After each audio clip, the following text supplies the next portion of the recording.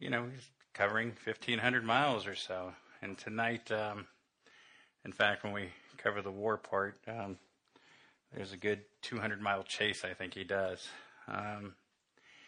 Genesis, really, it was written for everyone, and it announces to all people of the earth that the earth will be blessed through Abraham in chapter 12, verse 3. I mean, there's a whole lot to learn and glean from this book. Its purpose is to reveal how the sin of man is really only met and intervened by God directly. God's redemption. That's really, if you look at the whole Bible, that's really what you're going back for. It's, sin and redemption, back and forth. And it really is just an attitude of your heart and where you're at. And in you all nations will be blessed.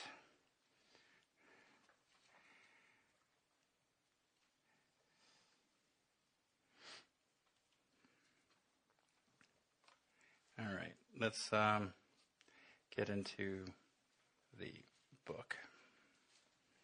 I didn't have a chance to print, sorry, so let's just go ahead and read. Chapter 14. About this time, war broke out in the region. I'm using the new little translation because it's kind of a little bit easier to read, and with all these names, I just didn't want to struggle, so bear with me. King Aramphel of Babylonia, King Arioch of Elasar, King Chedorlaomer of Elam, and King Tidal of Goyim fought against King Bera of Sodom, King Bersha of Gomorrah, King Sinab of Admah, King Shember of Zeboim, the king of Bela, also called Zor. This second group of kings joined forces in the Siddim Valley, that is, the Valley of the Dead Sea. For 12 years they had been subject to King Chedorlaomer, but in the 13th year they rebelled against him. 1 year later, Chedorlaomer and his allies arrived and defeated the Rephaites at Ashtaroth Karnaim, the Zuzites of Ham, the Emites, the Shavites, Carithium, forgive me if I don't get it right, the Horites at Mount Seir, and as far as El Paran at the edge of the wilderness. Then they turned back and came to En-Mishpat, now called Kadesh, and they conquered the territory of the Amalekites and also the Amorites living in Hazon Tamar. Then the rebel kings of Sodom, Gomorrah, Adam, Zeboim, and Bela, also called Zor, prepared for the battle in the valley of the Dead Sea. They fought against King Chedorlaomer of Elam, King Tidal, Goyim, King Amor from Babylonia, and you get it, 4 kings against 5. As it happened, the valley of the Dead Sea was filled with tar pits, and the army of the kings of the Sodom and Gomorrah fled. Some fell into tar pits, while the rest escaped into the mountains. Before we go on, there's an interesting point there. Think about the tar pits, and if you're in battle and war and these things catch fire, evidently they were pretty big. These things could burn for months and months and months.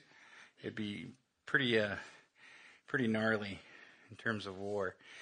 Verse 11, the victorious invaders then plundered Sodom and Gomorrah and headed for home, taking with them all the spoils of war and food supplies. They also captured Lot, Abraham's nephew, who lived in Sodom, and carried off everything he owned. But one of Lot's men escaped and reported everything to Abram the Hebrew, who was living near the oak grove belonging to Mamre the Amorite. Mamre and his relative Eshcol, Aner, were Abraham's allies. When Abraham heard that his nephew Lot has been captured, he mobilized the 318 trained men who had born into his household. Then he pursued Chedorlaomer's army until he caught up with him at Dan. There he divided his men and attacked during the night. Chedorlaomer's armies fled, but Abraham chased them as far as Hobah, north of Damascus. Abraham recovered all the goods that had been taken, and he brought back his nephew Lot with his possessions and all the women and other captives. After Abraham returned from his victory over Chedorlaomer and all his allies, the king of Sodom went out to meet him in the valley of Sheva, that is the king's valley. And Melchizedek, the king of Salem, and a priest of God Most High, brought Abram some bread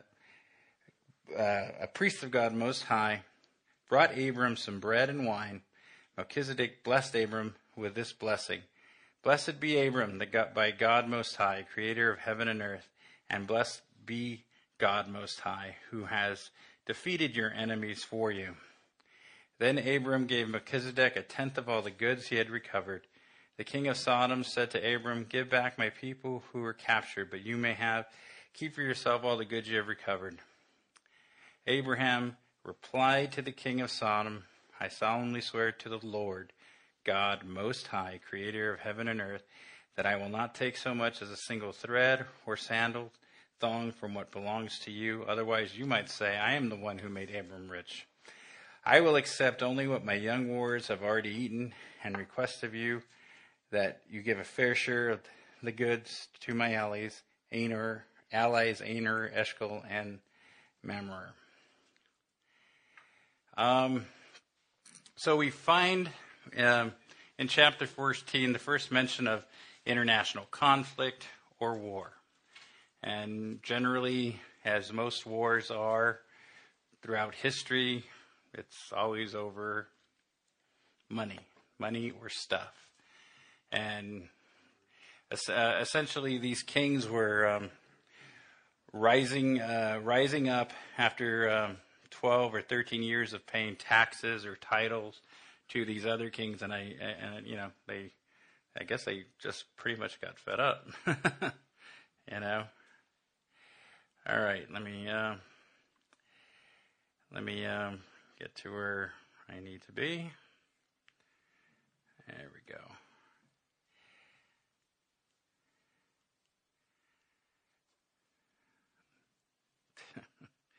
I hate it when I don't print. It's just awful.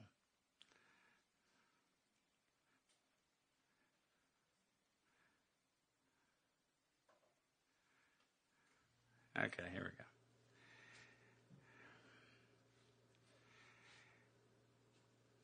Where we find Abraham here, Abraham is in a good state, a spiritually correct state. After, the previous chapters where he was kind of, how can you put it, compromising in Egypt, where he almost, basically got his wife killed and himself killed, and, ended up leaving there and returning to God. In chapter 14, with this war going on and Abram being right, God has finally Abram in a place where he can be used and used to his glory and nothing else.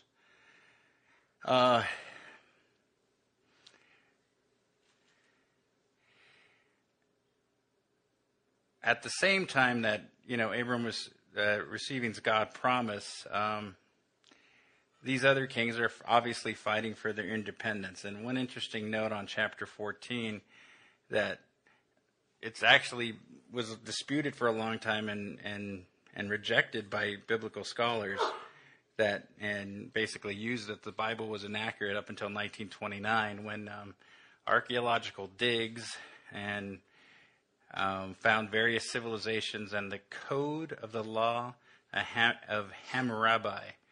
And once they found that, they actually confirmed that all these places were accurate and real. And of course, chapter 14 became legitimate at that point. Chapter 14 and 15 go together. They are a unit and are understood by the relationship to another, with each other, with the background of chapter 13, when Lot actually separates from Abram. Abram separated from Lot is a picture of a spiritual life lesson for all of us. We need to separate ourselves from whatever or whomever keeps us from the right relationship with the God of Bethel. Remember, of course, like I mentioned, that Abraham comes back to Bethel after his time of Egypt and goes back to where he once was right with God, and he makes things right.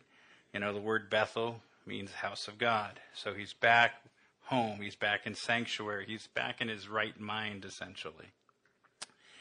He set his life and his priorities right. He goes back to the monument physically, but more importantly, he's there spiritually.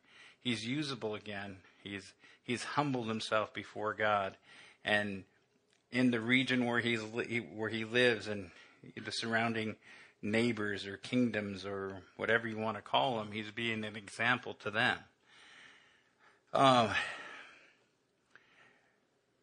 God can bless him and the others around him because he's now right. Our encouragement here is that even though, Abram is right, he's flawed. He's not perfect, and that's our encouragement, is that God uses flawed men. I stand before you right now as a very flawed dude. We all have issues, but thank God for his grace and mercy in our lives and for his Holy Spirit that guides us, that allows us to love each other and to have fellowship with each other. And when we are what I call, sane, in our right mind, humble before God, we can actually be a benefit to one another and those around us. It's really odd how you can allow yourself to just drift if you're not focused on the Spirit each and every day. The little compromises that you can make, and the details of life that just want to separate us from that fellowship. And be encouraged that God uses these flawed men and wrote it down for us to glean from and to give us hope. And I know for me, because it's been, trying in my life the last few weeks, and getting here tonight was a minor miracle. But praise the Lord for that. The house of God, walking daily with God. And yet, because of consequences, as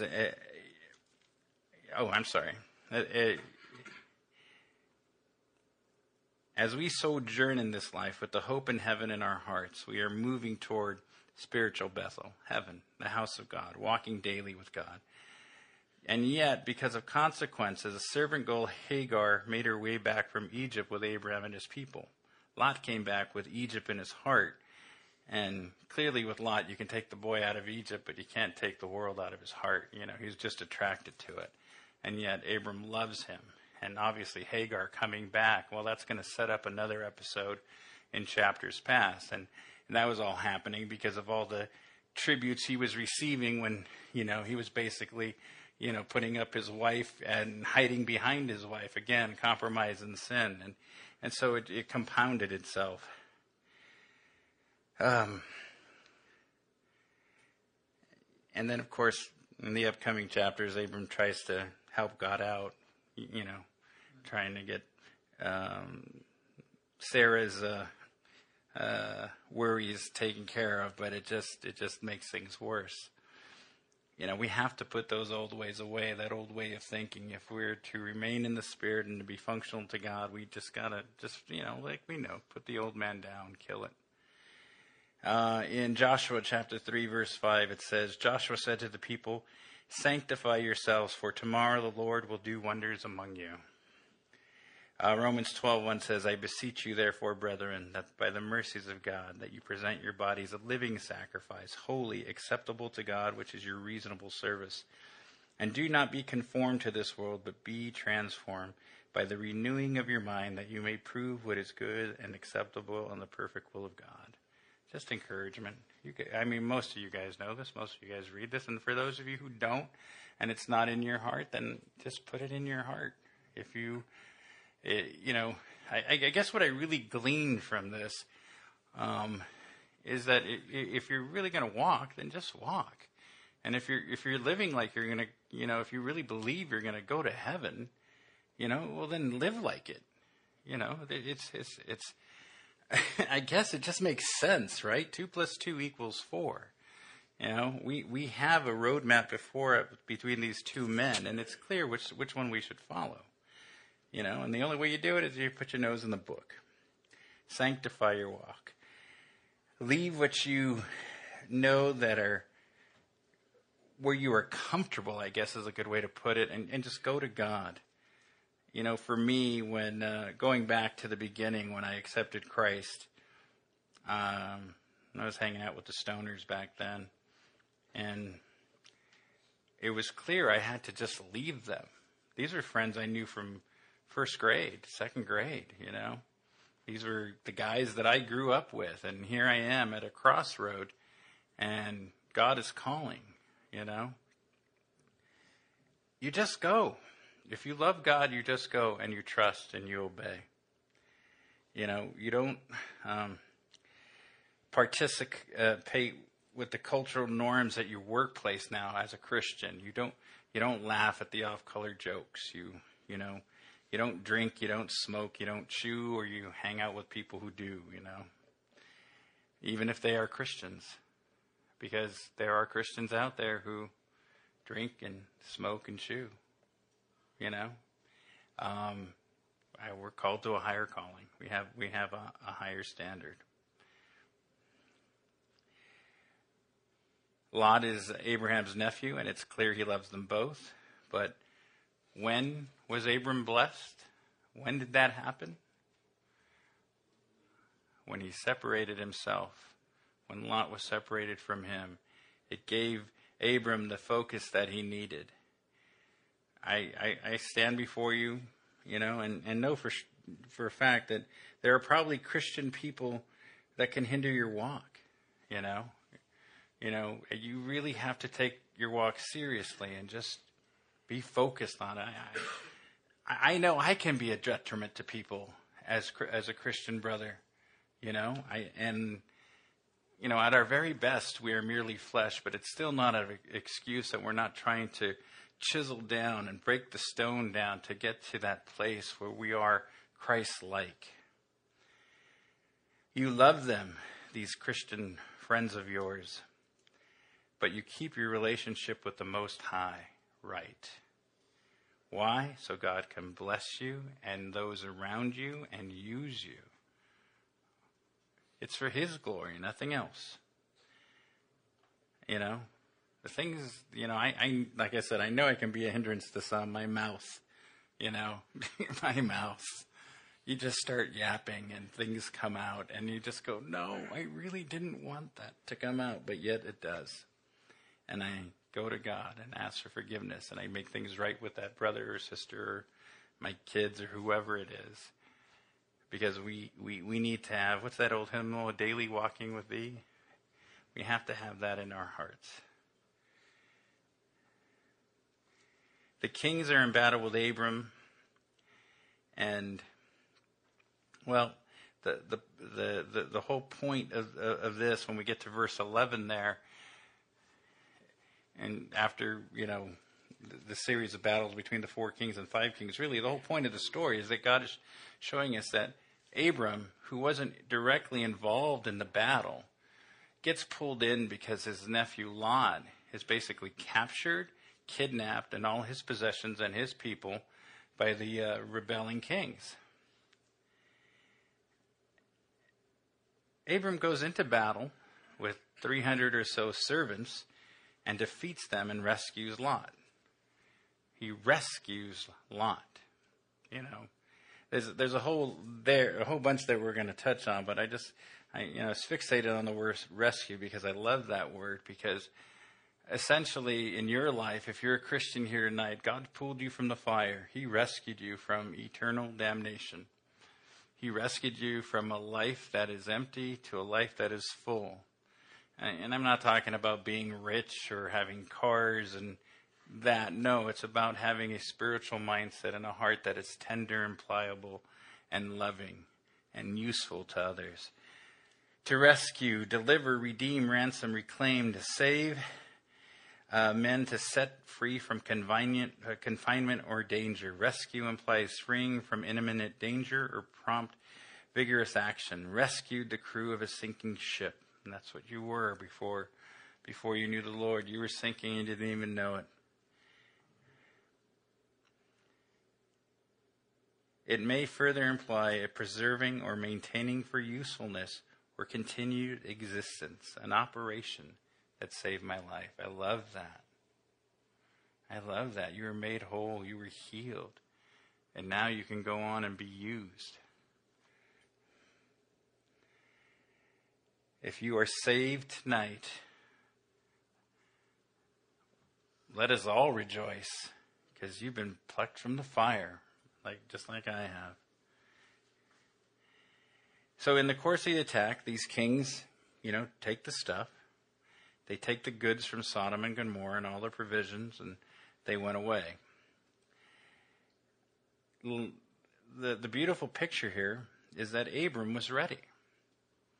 And that's a picture for how we're to be in our lives, to be prepared for battle. Now, I don't picture Abram as a man of war, actually. Again, quite contrary. I think he's a man of peace. He's a businessman.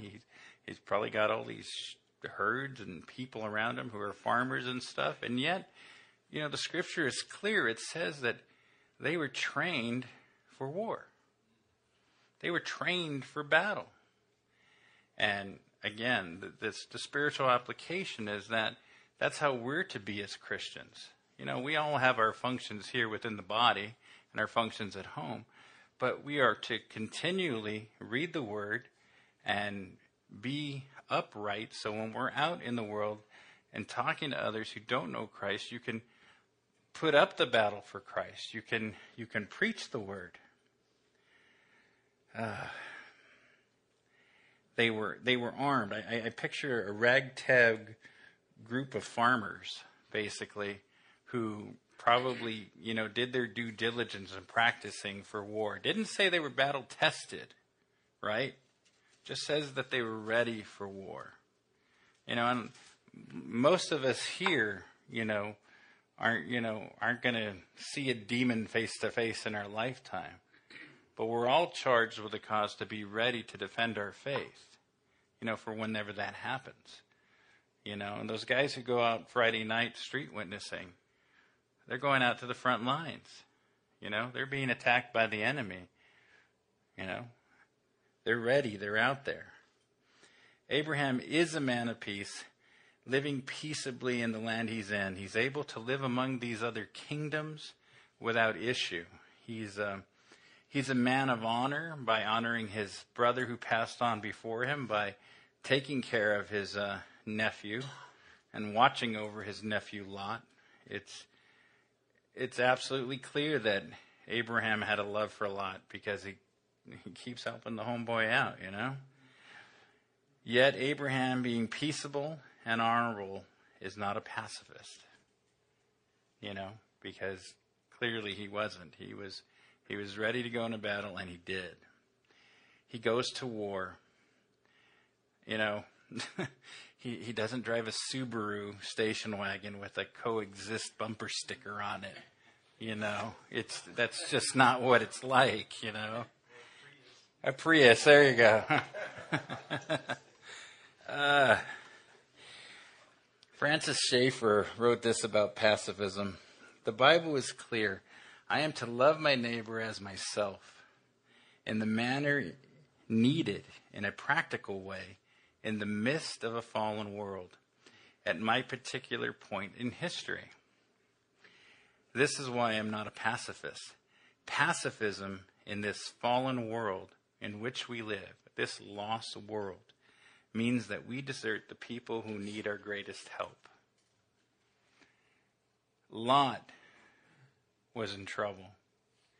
Abraham had an honor and a duty to his brother and a love for his nephew. He was ready to go to war. He was prepared, and he did go in. What I find interesting is, they spend like 15, 16 verses, explaining the war, what's going on, how these kings are kind of hiding, years go by, and they're going back and forth. And once Abraham decides to get in, it takes a couple of verses and it's over. He chases them down, literally chases those kings like about 150 miles, 200 miles north, gets everything and brings his nephew and all the stuff back. And like I said, he was a man of great means. Clearly, if he has 318 people born into servitude in his clan there, yet I just don't picture him being like this raging army. But yet his heart was right. And his heart being right, that means he passed that on to his people. It's a great example of how we are to be with our children and our extended family and those whoever we come in contact with. If we're right, we're supposed to spread that rightness. We're supposed to actually infect them with the disease, the disease of Christianity, of loving other people. You know? I mean, we all fall short. None of us are perfect, you know? But again, if we claim to be Christian, if we claim to love others, then we should just do it. You know, it's not very hard. And by Abram being ready for battle, again, it was a godly example to his neighbors. So much so that he had allies that came alongside with him. You know, these guys had no personal stake with Lot, but yet they decided to join in with Abram and say, yeah, dude, we'll go. We'll help you out. We'll make it happen. And they did. He was ready for battle. His people were ready for battle. They were ready for anything under his leadership. Cross-trained in multiple skills and clearly the art of war. We need to be like this, ready for battle in the midst of everyday life. Abram was ready because his spiritual house was in order.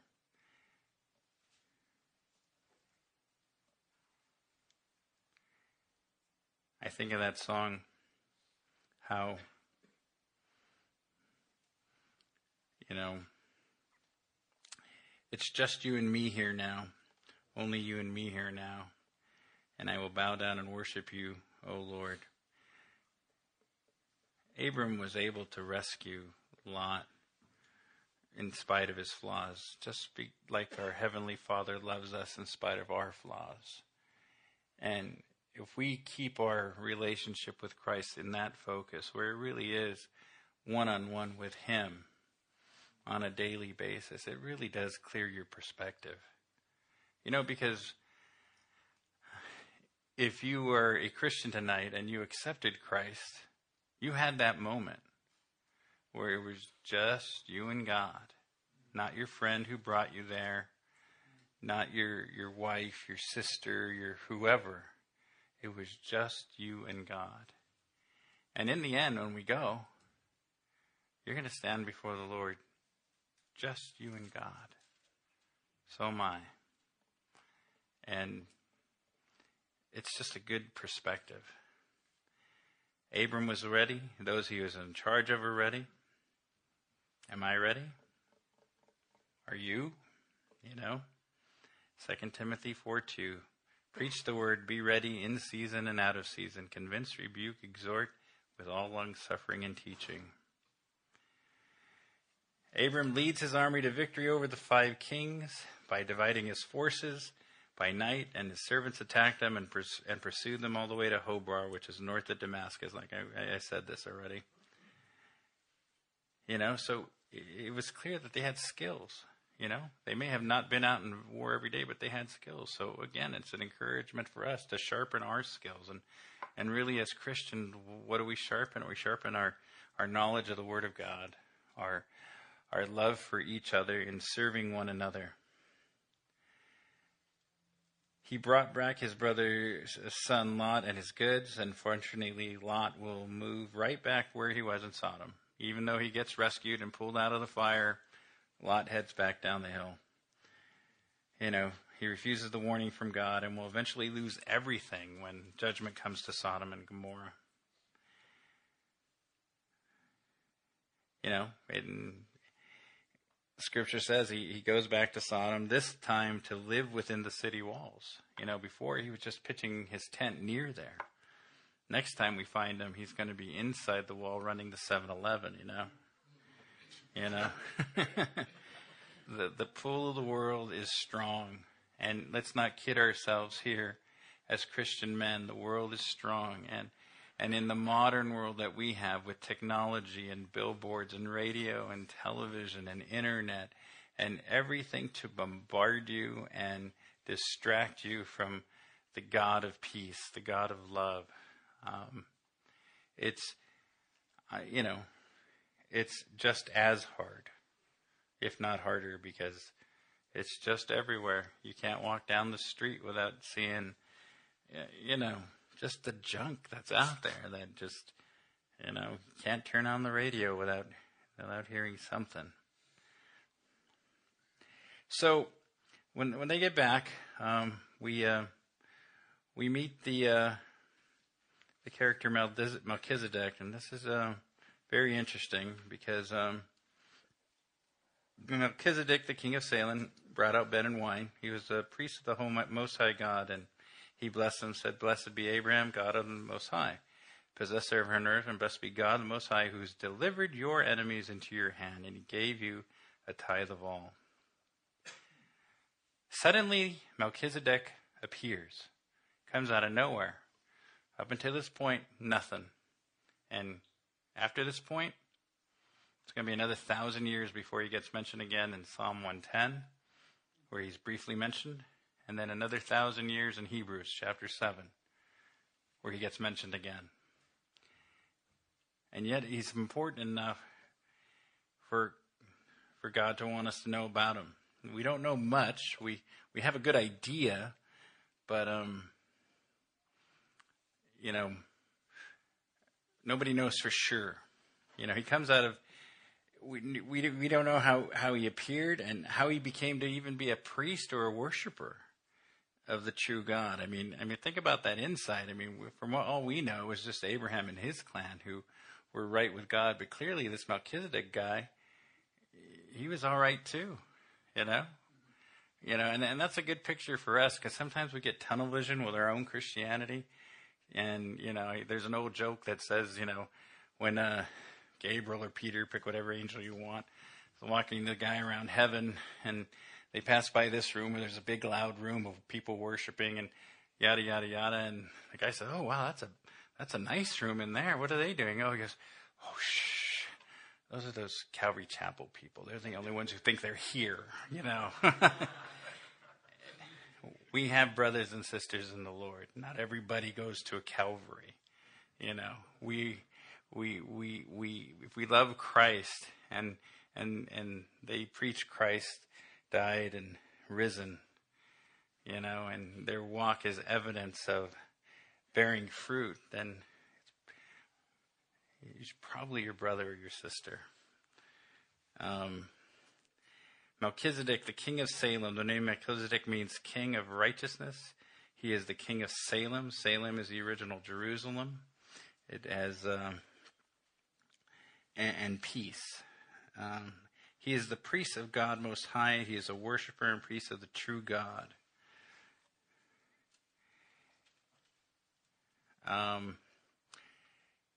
What makes him unique, he is both king and priest, and history shows that it's dangerous to combine the religious and civic authority.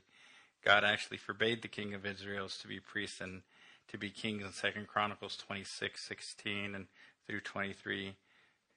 And I think it was Uzziah. Yeah, Uzziah tried to do the work of the priest, and God struck him with leprosy. But here, this is obviously an exception.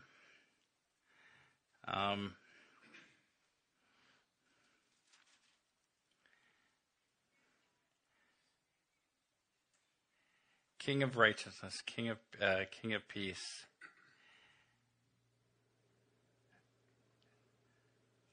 Psalm 76, verse 2 says, "In Judah God is known, his name is great in Israel.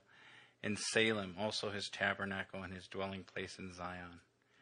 He brought bread and wine. These are elements of communion, maybe prophetic of Christ, and the ultimate blessing for families on the earth, He is the first priest named in Scripture, a mediator between God and man, which means God has made himself known to others either prior to or about the same time as Abram. It's just interesting to me, that we didn't need to know about it till this point, This is the story that we need to be focused on. Heaven is going to be a big place,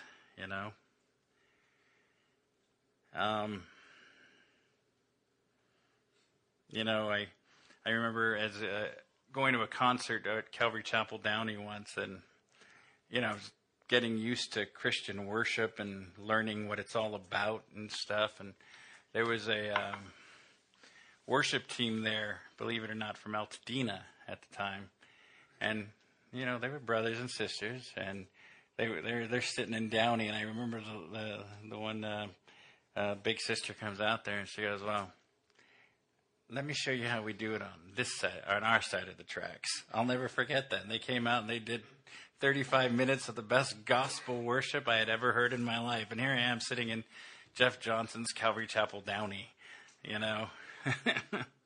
Again, it's a big place. There are believers everywhere. They believe on the other side of the tracks too. Don't be conformed to this world, but be transformed by the renewing of the mind, that you may prove what is good and acceptable, perfect will of God. Melchizedek, he was in the service of the most exalted and powerful God, the Almighty, the Elohim, the title of God worshipped by the patriarchs. And like I mentioned before, he's not mentioned again for another 1,000 years to Psalm 110. You know, the Lord has sworn and will not relent. You are a priest forever according to the order of Melchizedek. And then 1,000 years later is in Hebrews chapter 7. Now, from all the reading I did and looking at the commentaries and scholars, some people believe that, you know, this could be a theophany, a pre-incarnation of God, you know, in the Old Testament, or a Christophany, actually Christ, you know, showing up. But,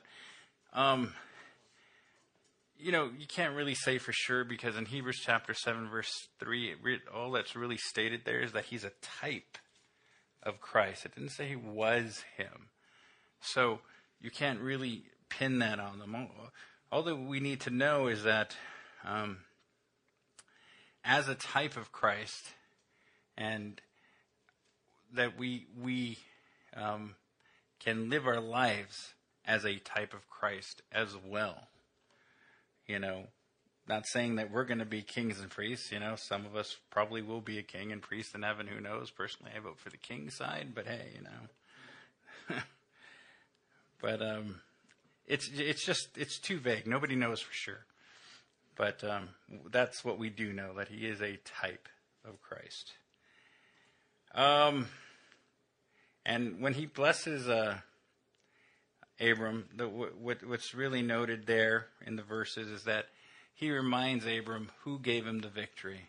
He said it was the Lord that, you know, defeated the enemy and brought him into your hands. Again, pointing to God as our guide, God as our Redeemer, God as our Savior. That Abram didn't do it in his own strength. It only happened because his relationship was right. And because it was right, God could bless him, and God went out before him and took care of business.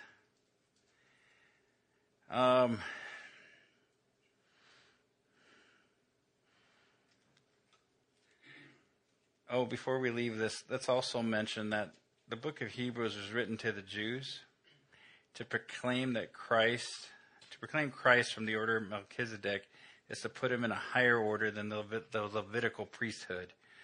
You know, that Christ is better than the old law. Christ is better. You know, like the new and improved version of Tide detergent, you know, that makes your whites even whiter. You're so white so you can look through them, you know. Yeah. You know, but more than that, I was obviously joking. All of this was set up, executed, and revealed by God for the purpose of convincing the Jews that their old Levitical priesthood was now history. The broader point is their old law was now abrogated, rescinded, repealed, or officially ended and removed. That's what abrogated mean. It was God was making the point clear that no, Jesus, this is the way to go. The Levitical priesthood and the old law were bound together. One was part of the other. So it follows, for the priesthood being changed of the necessity, there is also a change of the law. Christ is better than the law. What does it mean to New Testament believers? It means that we are no longer under the law. And it means that we have a high priest with direct access to God. That's it. Period. That's a fact. For such a high priest was fitting to us, who is holy, harmless, undefiled, separate from sinners, and has become higher than the heavens, who does not need daily as those high priests to offer up sacrifices for his own sins, and then for the people's sins. Jesus had no sin as a priest. The Levitical priesthood, they had to offer up sin offering for themselves and then for the people. That's the function of a priest. He's the intercessor for God. Well, that's God. Remember, the curtains torn? Jesus, He did this once and for all when he offered himself up. For the law appoints as high priests men who have weaknesses, but the word of the oath which came after the law appoints the Son who has been perfected forever. Hebrews 7:26-28. And in verse 25 it says, therefore, he is also able to save the uttermost those who come to God through him, since he always lives to make intercession for them. I just love that. He's always praying for us. He's always our advocate. God saves and intercedes. He rescues. That's his business. He's in the business of reconciling lives, reconciling men, redeeming lost souls, and restoring lives. He will wipe away the tears and return the wasted years. I love that part of that song when we worship. That just ministers to my heart when we sing that. Oh, happy day, he washed my sins away. God is good. So after Melchizedek gives his blessing, and we meet this guy, let me get down here. King of Sodom comes up and he gives his blessing. And in contrast to Melchizedek, Sodom's blessing in verse 21 is superficial. It's self-absorbed. The king of Sodom all he was concerned with, though, was getting back the people who he lost in the battle. He's ungrateful and he's basically demanding this. The king of Sodom needed those people to serve him. They were his security to ensure the perpetuation of his kingdom. But really, the spoils of war and everything were rightfully Abram's. He went out there. He did the dirty work. And of course, Sodom says to him, "Well, take all the stuff. It's okay. And just give me the people." But the truth of the matter is, he didn't give anything to Abram. God won the battle, and literally, Abram, if he wanted to, could have claimed everything, but he doesn't. Again, revealing his right relationship, not wanting to share the glory with God, but the glory of this victory was because of his right relationship. God gets the glory. What Sodom was doing here was just this passive-aggressive way of trying to make Abram feel indebted to him, I guess, and it was just exposing his own, greed and evil purposes. But in, verse 22, Abram rebukes the king before all present, declaring his dependence on God and not man for the deliverance. Abram said to the king of Sodom, "I have raised my hand to the covenant of God Yahweh, the creator of Elohim, the Most High Elohim." The raising of his hand was symbolic of an oath and a dependency of strength and courage and victory. Again, just driving the point home that God was in control. Abram declares his complete confidence in the power of God, the Creator, the possessor of heaven and earth. He possessed all that he promised and all the land to Abram.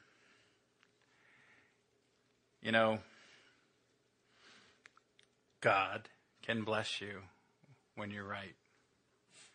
If you're struggling right now and you don't think God is hearing you, and you need to do that self-examination. All of us do. And you need to make sure that your heart is aligned, your mind is aligned, your fellowship is aligned. Abraham wouldn't take anything from Sodom.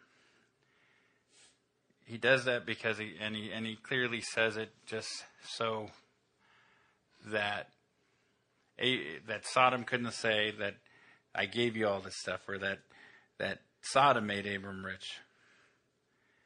He wouldn't allow the world or people of the world to contaminate or partake in the glory of God's work. And of course, in verse 24, he says, you can give stuff to what basically what people have eaten, and, to his allies who came up to him, but he wouldn't take anything. He was a man of honor again, keeping his word, but not imposing what they may have wanted, his choice on his three friends.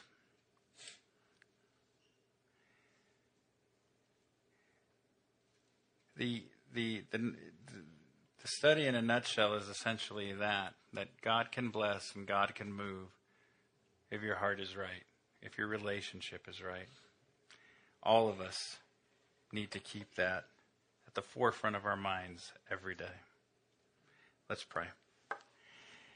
Heavenly Father, we come to you in Jesus' name. We thank you, Lord, for this day. We ask, Father, that you just go before us and our families and grant us traveling mercies home. We just thank you for this place, this sanctuary that we have, that we can come and fellowship with you. We love you, Lord, and we thank you, and we ask this in Jesus' name. Amen.